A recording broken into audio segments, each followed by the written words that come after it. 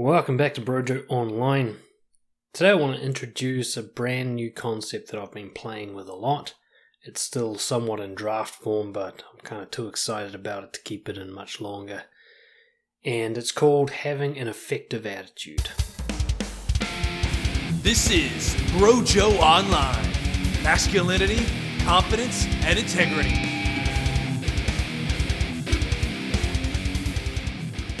Basically, having an effective attitude is about giving yourself the best possible chance for a high quality of life. It is what it sounds like. It's an attitude, a mental approach to life and to specific situations that is best suited for your long-term quality of life. When I say quality of life, I mean both the inside and the outside. The inside quality of life means self-confidence. You love being you. You're proud of you. You want to be you some more. And externally, the outcomes you get, the life situation you have is the most enjoyable possibly available. Now, not everyone can have the heights of enjoyment compared to their neighbours, but in terms of what's available to them, there's a range from miserable to best. And having an effective attitude is about trying to get the best for yourself, both internally and externally. For comparison, an ineffective attitude would be the approach that chooses the worst long-term outcomes in order to gain short-term benefits. It's about being unhealthy and unhelpful in your approach.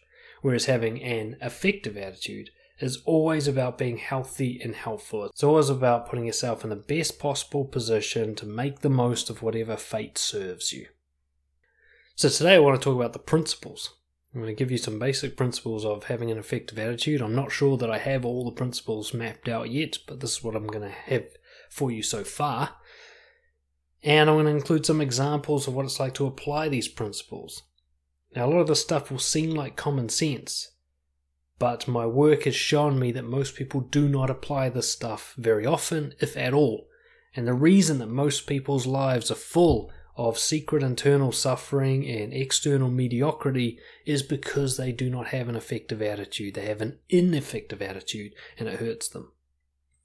So I'm going to present these principles as questions that you can ask yourself. And what I'd recommend is, after you've heard all of them, you might choose 2 or 3 that you felt were best suited to you or felt that addressed the biggest sort of weaknesses or deprivations in your life.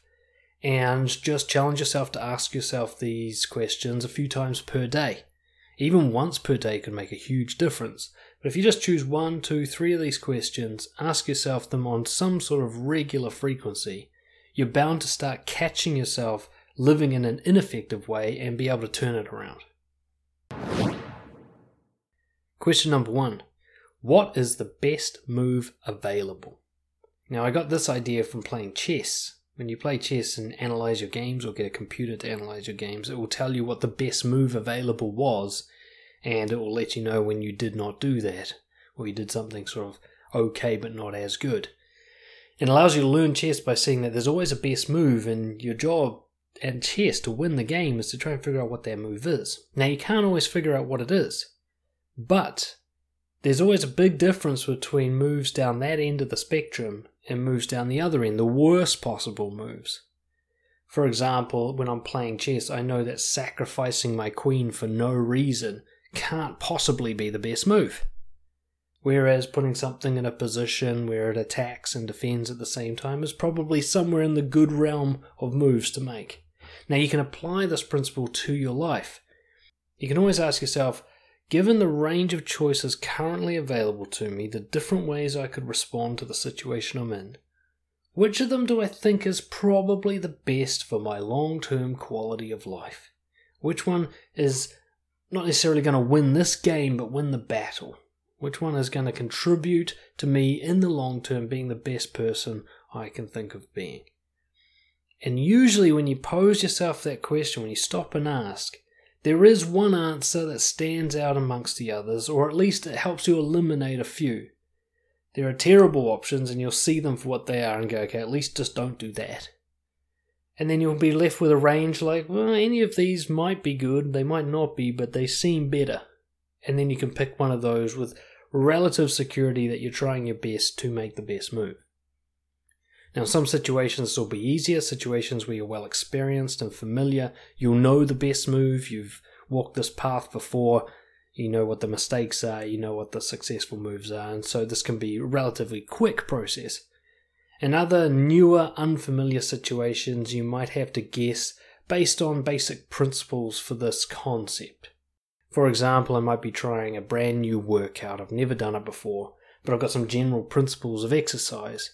So I know that however I do this workout, I shouldn't do bad form if I can avoid it. I should stop if I'm starting to get sore. I should warm up beforehand. There's some basic principles I can follow that puts me in a pretty good chance of making the best move and negates the possibility of me making the worst move. Just a bit of forethought of what's the best way to approach this. You could even approach it with the idea of what's the best way I've learned things in the past. So I'm trying this new workout. How did I approach school in a way that helped me? How did I approach, learning how to socialize in a way that helped me? How could I apply those principles here to kind of guarantee I'll make the best move? Now, I put this principle first because it's my favorite one. It's the one I use the most often in times of duress. See, when I'm feeling good, I generally make good moves. But when I'm feeling stressed or frustrated or confused or tired and exhausted, I tend to start slipping away from best moves and start to make moves that are okay for short-term pleasure and comfort sometimes, but usually cost me in the long run. And I kind of know that. If I could just stop and think, I knew that I was kind of making a dud move there. So I like this one, and give you an example of applying it. Say recently, as I was very tired, I had a lot of work on, or at least I told myself that, so I was getting stressed, and then my wife and my child were struggling when my daughter was getting put down to sleep. And there was a range, not a big range, but there's a range of options, and one was to storm in there all frustrated and just take over. And when I stopped and asked myself what's the best move available, I immediately saw that tempting fix-it option almost certainly wasn't. Doing nothing would be better than doing that.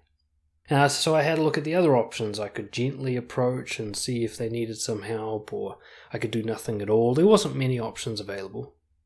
And I ended up going, well, the best move is probably check in first with Lucy, see if she needs my help. And if I don't get a response from her, or she says no, then back off and do nothing, which is what ended up happening. I ended up just doing nothing. And while that might have been a bit kind of stressful in the moment, because I wanted to fix things for my own comfort, in the long run, it's better for Lucy's kind of training as a parent. It's better for our relationship if I'm not trying to fix things.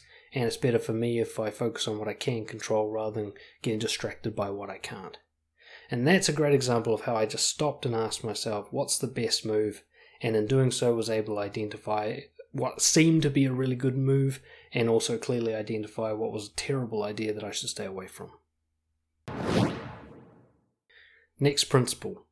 Am I being nuanced and moderate in my views? I've generally found that it's more effective to have a nuanced, complex view of how things are rather than trying to get to an extremist, hardline, conservative view of things.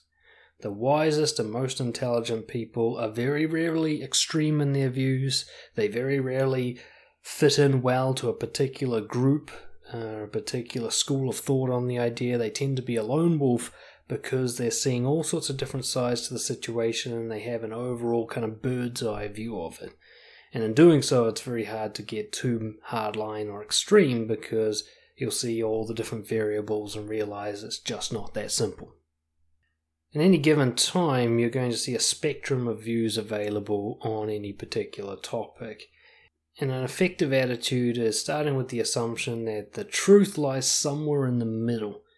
That all these extremist views, when they're boiled down and all the bullshit stuff is taken away, there's going to be some crossover, some agreement, and somewhere in there is probably the truth. What you're hoping to do if you're going to be wise is to take the strengths from all the different perspectives and all the different angles and put them together while filtering out all the weaknesses and all the kind of lies and deceptions. Because everybody's got some truth in what they say and everyone's got some deception in what they say, and you want to try and filter it all out so that you're left with the most truthful synergy of all the different ideas, rather than just getting on the bandwagon of what all your friends are doing, or the movement you're a part of, or the group you most identify with. Rather, seek to be a lone wolf who has the most accurate view. A great example of this recently would be the war in the Ukraine.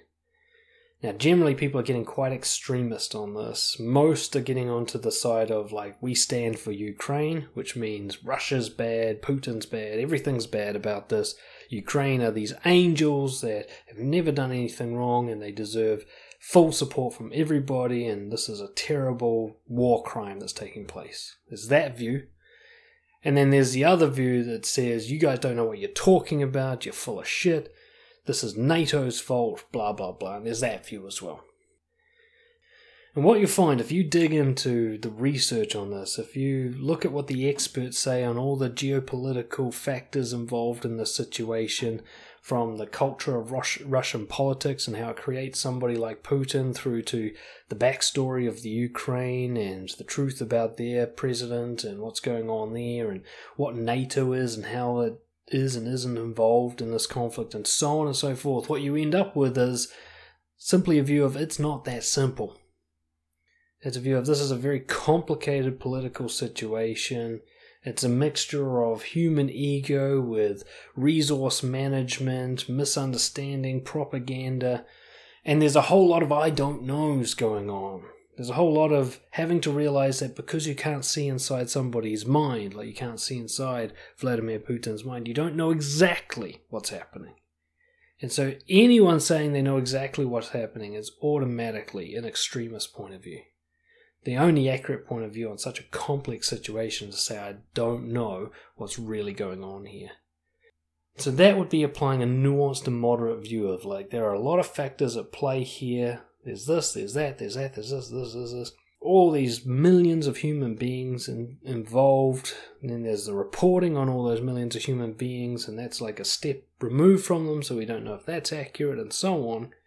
And you're left with, look, I don't really know what's going on there, so it's best I not get too extreme in my involvement until I know more.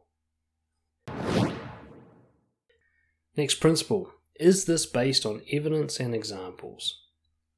Now, a lot of time you're going to feel like something's the right move, but if you were put into a court and had to testify and prove that that was a good idea, you would struggle to back it up. There won't be strong evidence and examples from past experiences to say why that's a good move. For example, I have a friend who chooses their partners based almost solely on how good they look, how physically attractive they are. Now, that person feels that that's a really good idea, but that person's past history of relationships, where they've always chosen people using this very strict criteria, is a disaster. They've had nothing but disastrous relationships. So there's at least no evidence to say that this is a good approach. It's not to say it's necessarily a bad approach, but there's no evidence to back it up as being a good approach. When you go about doing what you're going to do, taking the approach you're going to take, you have to ask yourself, why do I think this is successful? Why do I think this is a good way of doing things? Where's the proof for that? You know, I've seen recently an example that comes up a lot in parenting, where someone will say, like, I was spanked as a kid and it didn't do me any harm. Where's your proof of that? Where's the examples that you are a more successful, healthy, more confident human being than most others? Where's the proof that you getting spanked actually helped? Where's the correlation between you getting physically abused as a child and you being extremely successful now? Because if you can't prove that, then you shouldn't say something like that. And you shouldn't act according to it. You shouldn't spank your kids with that kind of poor scarcity of evidence. Feelings and urges must be put aside whenever you're going to make a decision. And facts must be brought up, a rationale. And I don't mean backwards rationalizing, like trying to cherry pick facts to back up a decision you've already made. I mean to go, look, if I was only going to act according to the facts, what would I do? Even if it feels wrong, even if I really don't want to do it, what would I do if I was basing this solely on evidence of what works? For example, I see this in business all the time. A lot of people faffing around on social media, promoting themselves and doing all these lovely things that probably feel really great and rewarding and validating to do. But if I was to dig into their books, I would find that very little revenue comes from this behavior. and that the real revenue comes from reaching out to people one-to-one, serving them, risking rejection, finding clients that way, the stuff they don't feel like doing. Got to put aside what you feel like doing and look at what actually works. If you're running a business, go, where do my clients come from? Where does my money actually come from? What's the behavior I do that leads to money? Because no matter how uncomfortable that behavior is, the facts don't lie. You have to do that behavior instead of the one you feel like doing. Next principle. What does it mean to be optimistic without false positivity? Now, optimism is shown, both in my work with my clients and in scientific studies, to be conducive to success. The more optimistic people are, the more likely they are to succeed and enjoy their lives. But optimism is often conflated with false positivity or the positivity movement that came out in the 80s and 90s. Optimism is not about hoping for a good result in the future. That is not optimism. That is not optimism to say that if I wish it, it will be true, and to look in the mirror and go, you're an awesome person even though you don't believe it. That's not optimism. That is false positivity. That's pretending to be positive about something or convincing yourself that something positive is going to happen even though you don't control the future. Optimism is based on the present and the past in terms of results. It's based on real life facts. For example, looking at a situation and going, it's very likely that I'm going to successfully get through the situation because I'm alive today, which means I've gotten through every situation that's ever happened to me before. That's optimism. It's recognizing I have a strength of endurance here, that nothing's broken me yet, so it's unlikely that this next thing's going to break me. It's false positivity, for example, to say, I think the weather's going to be really good tomorrow. It's optimistic to say, look, no matter what the weather is, we'll make the most of it, we'll make sure we're nice and prepared. Right? It's about understanding sometimes the weather's going to be bad and you can't control that, but you can control your reaction to it, you can play to your strengths, you can make the most out of any situation if you wish. That's optimism. It's based all on controlling you. False positivity is based on controlling the outside universe. A waste of your time. Next principle. Will this be generally helpful to me, even if it doesn't achieve my specific goals? Now what this means is you're looking to always take an action that you gain something from, even if you don't achieve the goal that you're attempting to achieve, that overall the way you behave is still good for you. In fact, you can level this up. You should make sure that every behavior you do gains for you in multiple areas of your life. That if I'm going to do something that health, wealth, relationships, psychology, my mission, at least 2 or 3 of these areas are gaining from just my attempt, if nothing else. For example, let's say if I go to the gym and try to do pull-ups, not only am I working on my physical health, but maybe doing them in front of people is me building courage as well. So I'll make sure that even if I can't do one pull-up, the fact that I'm facing possible embarrassment is developing my courage. So I get something out of this, no matter how it goes. This is such a better approach than putting it all in on one non-transferable gain. Like, if I can't do push-ups, I don't get anything out of it. There's no physical gain. If there's no physical gain, then there's no other gains either. You can always do so much better than that with your attempts.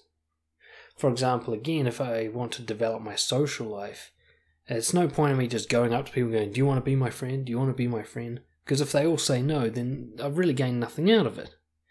But if I try to build my social life by doing activities that I love, by getting involved in new hobbies and filling up my calendar with meaningful actions, then even if no one likes me, I'll still improve my life.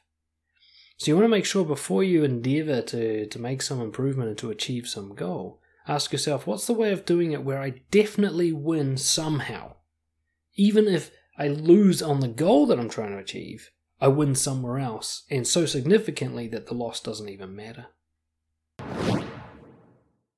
Next principle. Am I investing in the compound interest of good decisions?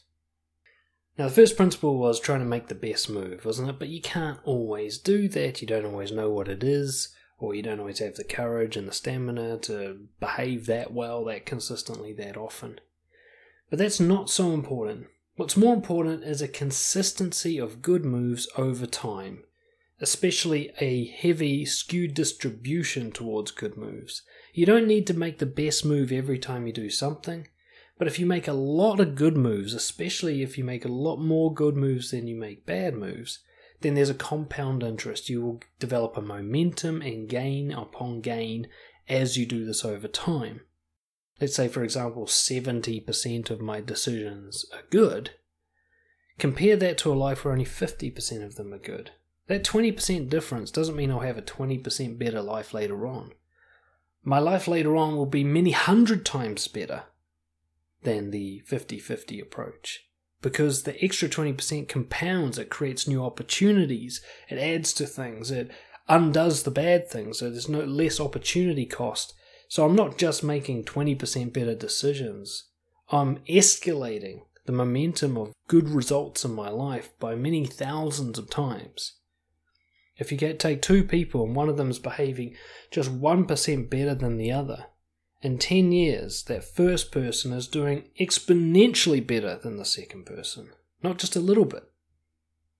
So how this applies in practical life is just a constant push you give yourself. Try and make a good decision as often as you possibly can. It doesn't always have to be the best decision, but certainly try to avoid making the worst decisions.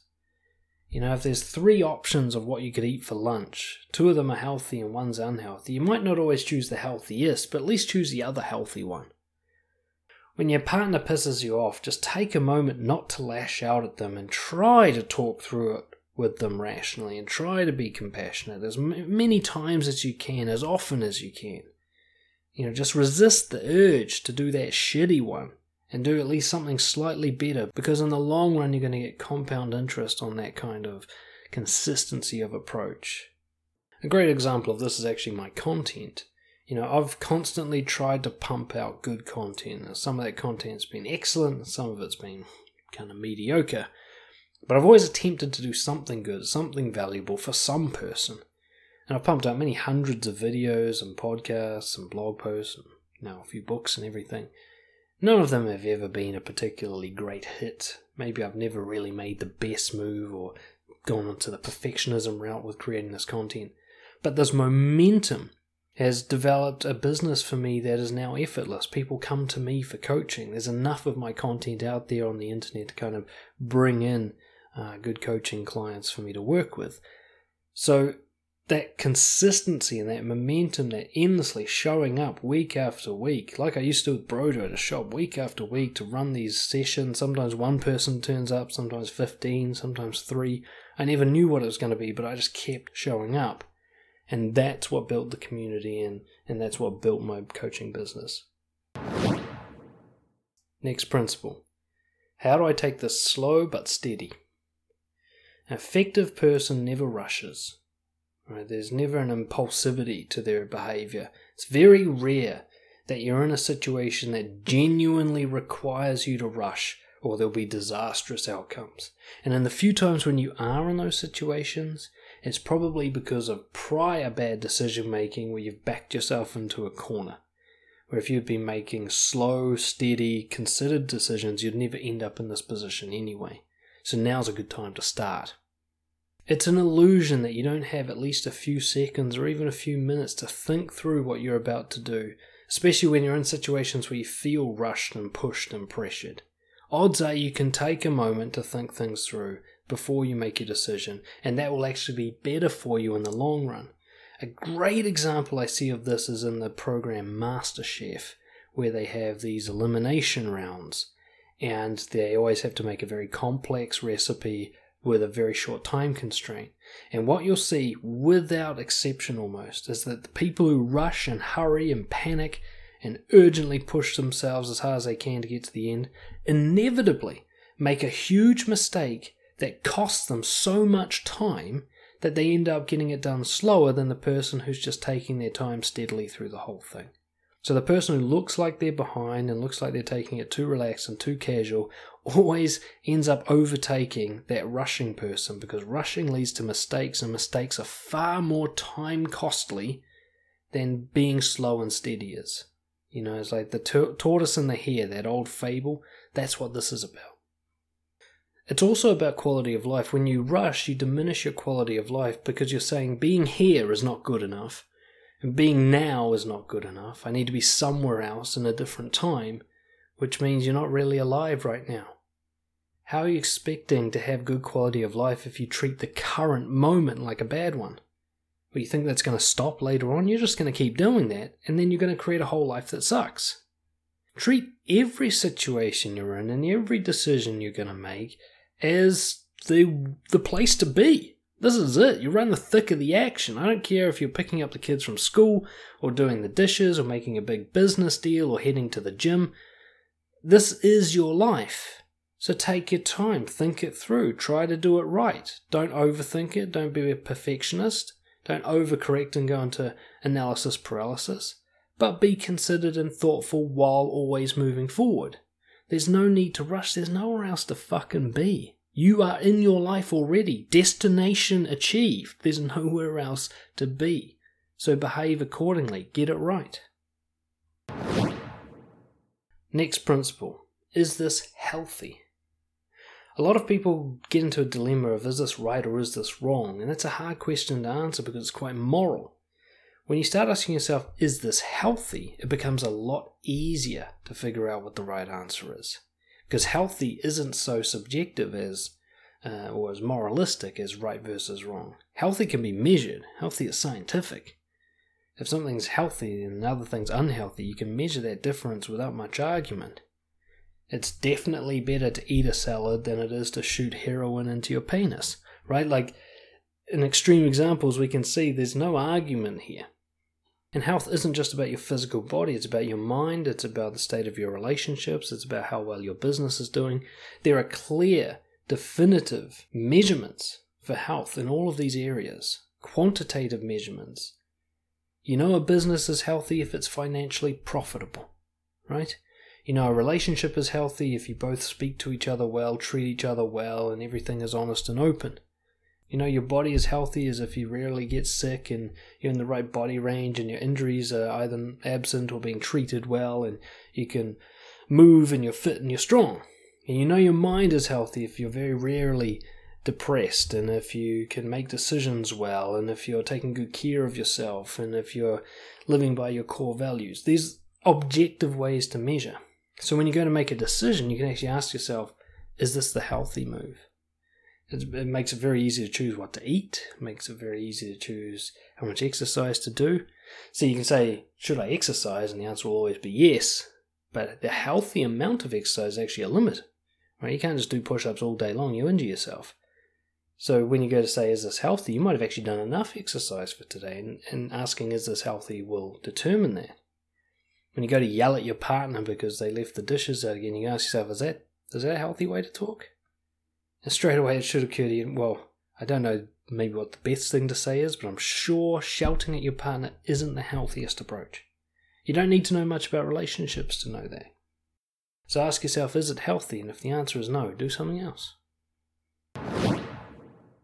Next principle, how can I resist victimhood? Perhaps the greatest temptation you'll be facing on your journey to be effective is the temptation to be a victim. I like to call it the victim hero. We like to identify as somebody who's had hard luck.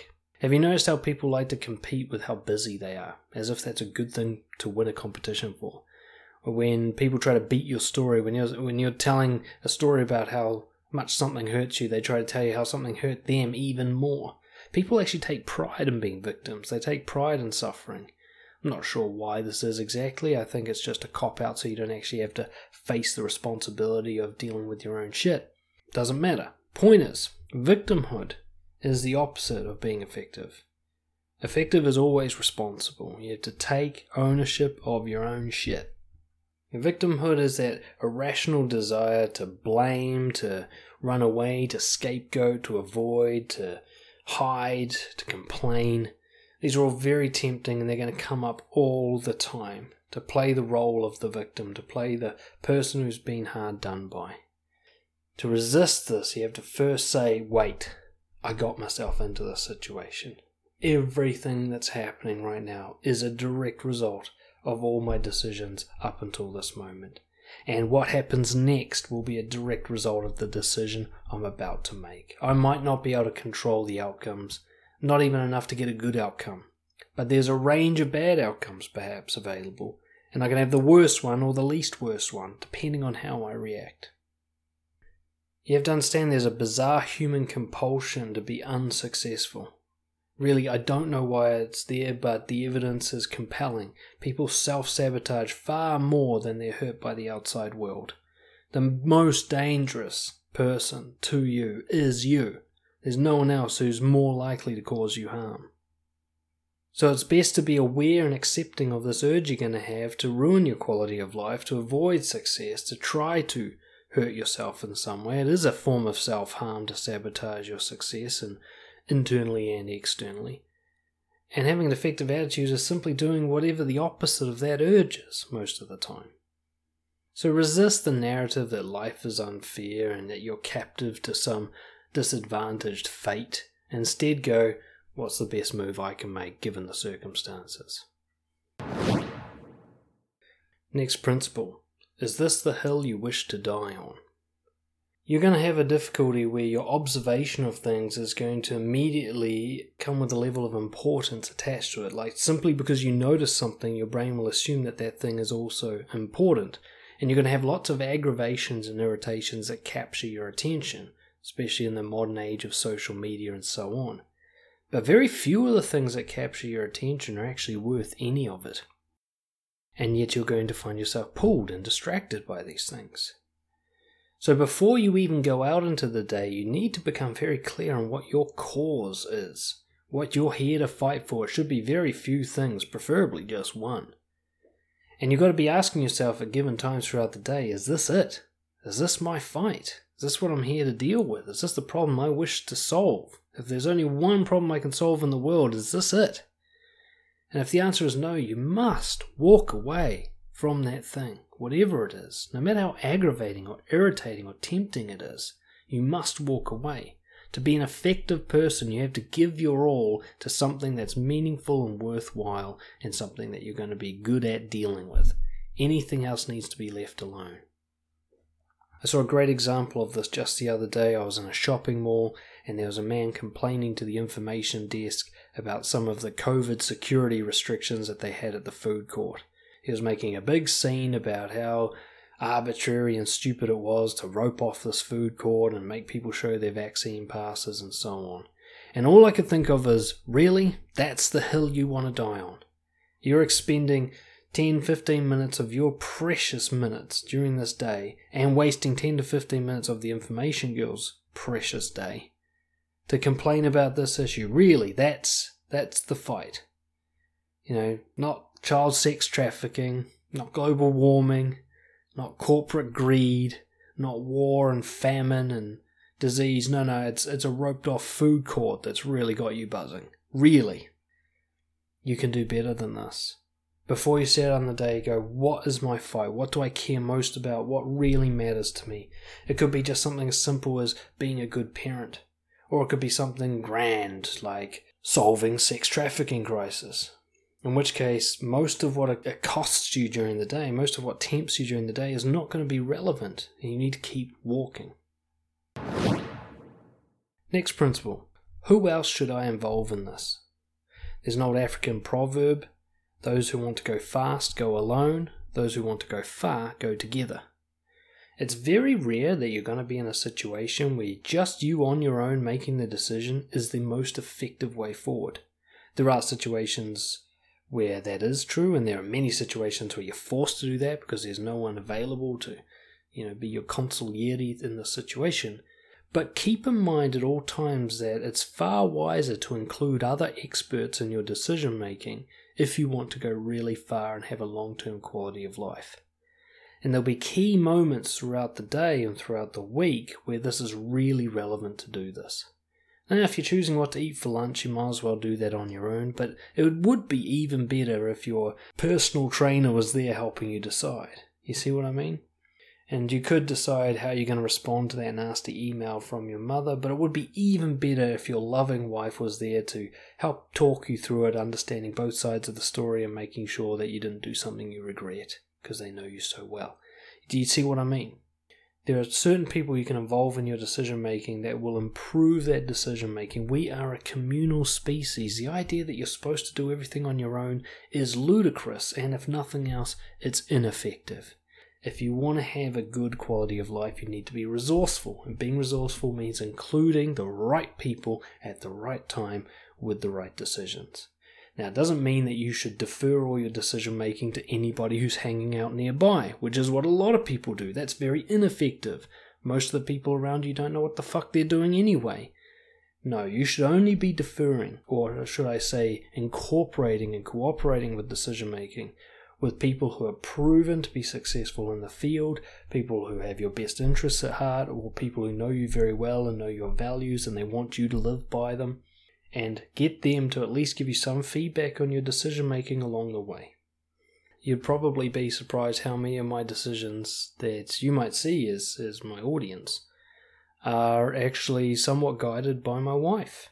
I refer to her a lot, especially with sticky issues, especially with my business decisions. Now, it doesn't mean that every decision I make requires her permission. I do a lot of things without her as well, by necessity if nothing else. But when I'm doing big important things, when I'm deciding what to do next with my business, whether or not I should partner with someone, so on, I run it by her and I hear what she has to say. Because one is she's really good with people, she understands people really well. And the other is she knows me very well and she knows what I really want. And she also knows what my weaknesses and blind spots are and she helps to point them out. I always make better decisions when I include her than when I do things on my own. So why wouldn't I include her? Next principle. Are you being a hypocrite? It should be obvious that you should avoid advising and guiding and interfering with people's lives unless you've got all your own shit sorted first, unless you're the most best available expert on the topic. No matter how much somebody else's behavior aggravates you, you first have to deal with your own inadequacies. Personal development, working on yourself, is so time-consuming and takes up so much bandwidth that it would be surprising if you genuinely had time spare to interfere with other people's lives. What I see far too often is people complaining about the behavior of others when they themselves, A, don't have half their own shit sorted nearly to a sufficient level, and B, are doing the same behavior themselves anyway. They're actual hypocrites. I've even seen people complaining about hypocrisy while being hypocrites themselves, if that wasn't kind of meta enough for you. What you'll find is if somebody else's behavior bothers you, first go, look, I'll complain about that and deal with that once I'm doing everything perfectly myself. And you'll find that your aggravation from them drifts away because you then get too busy trying to sort out all your own shit. It's far more effective to focus on cleaning up your own little corner than trying to clean up other people's. Because you've got to keep in mind, the best way that you can change other people is role modeling. So do it right yourself and let them watch rather than telling them what to do. Next principle. Have I scraped the barrel clean before choosing the worst options? So before succumbing to the temptation to choose options that you know are unhealthy or unhelpful or don't have a clear path towards success, double check in that you really haven't done everything else first. That all the other options, however uncomfortable and long-winded they might be, the healthier options have all been tried to the limit of your possibility first, and there's now nothing else left but these unhealthy options. You know, let's take a simple example. You're in the house, you think, man, there's nothing to eat. Really nothing? You've gone through all the possibilities of what you could make out of what's in the cupboard and in the fridge and in the freezer, and now you just have to eat the cake? Really? Even eating nothing at all, just fasting for a little while, is not available to you? Because that's still better than eating the cake. Do you see what I mean? It's so often you'll choose a bad option when all the good options are still available. You'll yell at your partner before you've even tried talking to them. You know, before you try online dating apps, have you gone and introduced yourself to every friend of a friend that you could possibly meet? Have you gone and made sure that your entire social circle and all the 6 degrees of separation are totally tapped out before you resort to swiping based on a profile picture? Come on. You got to give yourself the best possible chance before you start resorting to the shittier options.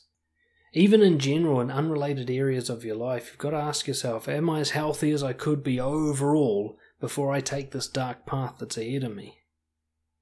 Before I decide to declare bankruptcy on my business, have I got my physical health sorted? Are my relationships going well? Do I have a clear mission in life? Am I seeing a therapist about my issues? Make sure all of that is spinning well before you decide to go the dark path. Next principle. Am I exploiting my personal intelligence type and my strengths? A lot of self-development stuff you'll hear is talking about fixing your weaknesses, but I don't believe this is the most effective path. I think working on what you're already naturally talented and good at and doubling down on that is far more likely and far more effective to create a high quality of life than trying to fix your weaknesses. Now, the reason I specifically mention intelligence type is because a lot of people don't know that there are different types of intelligence, even though the evidence is abundantly clear if you look out into the world. You might think, because you've been through the classic schooling system, that only the academics are really intelligence is worth looking at, but there are so many more. Musical intelligence, for example, physical intelligence. Those people who just seem to know where their limbs are at all times? I don't have that one, but some people do. Social intelligence. Some people did really poorly at school, but they made a lot of friends. Why is that? They have a different type of intelligence. So rather than trying to squeeze yourself into the very narrow band of intelligence available in the common schooling system or in your family culture or in your society that you live in, ask yourself, what's my one? What's the thing that I do naturally well? What's the thing I love? What's the thing that where other people feel baffled, it makes complete sense to me? And double down on that. That needs to be your career path. That needs to be the way you approach how you meet people. That needs to be your thing, rather than trying to do something that somebody else said is a good idea. And this applies generally to your strengths. There are certain things that come easily to you, certain things that you've worked hard at to get good at, certain things that you're passionate about. Follow those green lights, rather than trying to fix a weakness that somebody else identified as a weakness, so that you can reach the average with everybody else. Allow yourself to be crappy at some things so that you can be excellent at the areas that matter. If you're an incredible athlete, you don't need to be good with numbers. Succeed at your sport and hire an accountant. Fucking problem solved. Next principle. Is this an engineering problem or an art problem? Before you decide how to solve a problem, you need to identify what type of solution is best. A right brain creative artistic solution or a left brain logical engineering solution. Because different situations require a different approach, and using the wrong one can only exacerbate the problems. If I take an engineering approach to my emotional issues with my wife, I'm only going to make them worse, because that's not how emotional issues work.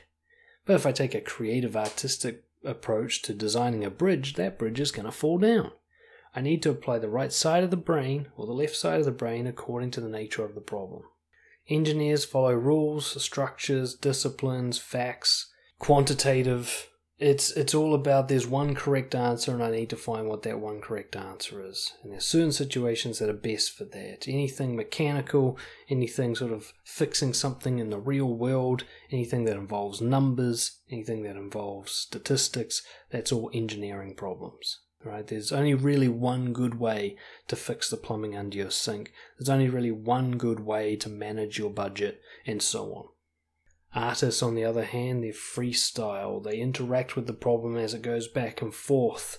They use emotion to help them make decisions. And there's certain situations where that's best suited. For example, creating music or having an argument with somebody. So have a look at the situation and ask, is this like a social, creative, artistic, language-based problem? Or is this a by the numbers, put things together engineering problem? And if you have certain weaknesses, you might need to bring in other people accordingly. Next principle. What's the most generous assumption I can attribute to this person? Now this is specifically to deal with social issues. But generally what you'll find is it's a kind of optimism where you're giving the person the benefit of the doubt. When you're in conflict with someone, you try to assume the best possible intent and motive and motivation for their behavior. Now, this doesn't mean that you're going to be the most accurate, but what it does give you is the best possible chance to allow that person to feel respected and allow you to find the answer, the solution to those conflicts you're having without getting bogged down in narratives and judgments and false assumptions. Generally, what happens in a conflict is most people jump to the conclusion, this person is trying to hurt me. This person has negative intentions for my life, and that is so rarely true. There are some people who have true evil in them, and there are some narcissistic personality disordered people and so on who do like to cause harm, but these are actually very rare, these people. Most of the time when you're in conflict with someone else, they think you're the bad guy. And even when somebody does have bad intentions, they are trying to harm you, you've got to understand this comes from trauma, this comes from their wounds, this comes from psychological disorder. It's not about you, and if you feed into the narrative that the world's against them, you're only going to make them even worse. You might be able to surprise them. If you give someone a generous assumption, you say, look, I feel you. You're a human. There's probably a very good reason why you're behaving like this. Even though I don't like your behavior, even though it hurts me, I bet you have a really good reason for doing this. And I bet that I would understand that reason if you could explain it to me. You'll find that a lot of people will jump over to your side of the fence and try to work with you and cooperate with you, even narcissistic personalities. I've worked with many psychopathic people, and you'll find that once they feel that you're trying to understand them and that you're not their enemy, they can actually put some effort into trying to be a decent person. So what you're doing here is you're assuming innocent until proven guilty. Assume that no matter how much you disagree with the way they're being and so on, that in their mind it's the best thing they could think of doing, that they really think they're in the right here, or they feel really compelled by forces stronger than them to behave this way, and they're as much a victim to their behavior as you are. You're on the same team. It's you and them versus their behavior, not you versus them. Simply put, just treat a person like they're trying to do the right thing. Start with that and move forward accordingly. Doesn't mean you should be naive. You should always be prepared for betrayal and negative reactions. And of course, if you're living according to these principles of an effective attitude, no one person's going to really be able to ruin your life anyway. So you don't need to feel so threatened by them. There's not much damage they can do as long as you're living by these principles most of the rest of the time as well. A great example, I read recently an autobiographical book. Somebody was trying ecstasy in a party, and they'd become one of those neurotic people who always ask, like, am I being stupid? Am I too high right now?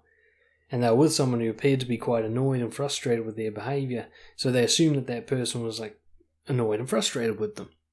Later on, they found out that that person felt guilty because they weren't on the same high as everyone else, and they were worried that they were ruining the mood. Completely different perspective. But this guy never asked until later. If he just said, like, why do you feel this way? It might have given that person a chance to say, look, I'm not on the same high as everyone else, and that would have made total sense to him. But instead he took it personally, like, oh my God, I'm offending her. The narrative that you come up with for somebody else's behavior, the one thing you can be sure of is it's incorrect. Next principle. Have I tried everything before complaining? Now, it kind of blows my mind how quickly people leap to complaining. Often people will start complaining about an issue before they've done anything about it, let alone tried every available option. And this is very ineffective, obviously. It leads you to a life of victimhood and pessimism and misery. Whereas the effective, responsible person first goes to the limit of what they can control before they surrender, before they give up, before they bitch about a situation. They say, have I done everything I can possibly have done? Let's say you've got a overbearing bully of a boss. Have you confronted them? Have you gone to HR? Have you consistently confronted them enough to change their behavior? Have you tried to arrange meetings with yourself, them, and upper management? Have you quit the job and found a better one? Have you done all of those things yet? Okay? Because if you haven't done all of them, and especially if you haven't done any of them, you've got no right to complain about his behavior. Why would you? Why would you complain about something that you could do something about but haven't yet? There's almost nothing that annoys me more than someone complaining about something that they could solve. Like the solution's right there, there's like 4 available solutions, they've done none of them, and they're just bitching. I find that really weak, and I think it bothers me because it's so clearly ineffective. How are they supposed to have a good life behaving like this? Classic example that comes to mind is somebody getting an injury or an illness that interferes with their ability to, stick to their health plan. It's like, really? So let's say you got a shoulder injury. Have you tried just doing lower body workouts? Why does the shoulder injury mean that you can't eat healthy anymore? Are you able to do like very light yoga type exercises with it? Can you just avoid that area and do all other exercises? Have you thought of taking up running perhaps? Have you been to all the specialists that you could possibly visit to fix the injury or at least sort of moderate it? Have you done everything before you say, oh, my shoulder injury is holding me back? The last principle, and probably not the last I'll ever come up with, but the last for this particular list, how well can I trust myself with this decision? We need to, paradoxically, be both humble and shameless about our decision making and about our abilities and our skills and our knowledge and so on. We have to know what we don't know and know what we do know and act accordingly. There are times where you should trust your instincts and your impulses, where decision making can be very quick, almost automatic, and still be very successful and effective. But it's a very limited scope where this happens. It's your field of expertise, where you're well-trained, well-educated, many, many years of experiences and a wide range of experiences. Your training and your education came from the top experts in the world. You've tested and proven yourself to be successful beyond a shadow of a doubt and beyond any good luck or fate in this particular area. Now, if you're in that situation, you can trust your instincts. Most of the time, you're not going to be in that situation unless it kind of describes what you do for a job or you're particularly socially gifted and this is in your relationships and so on.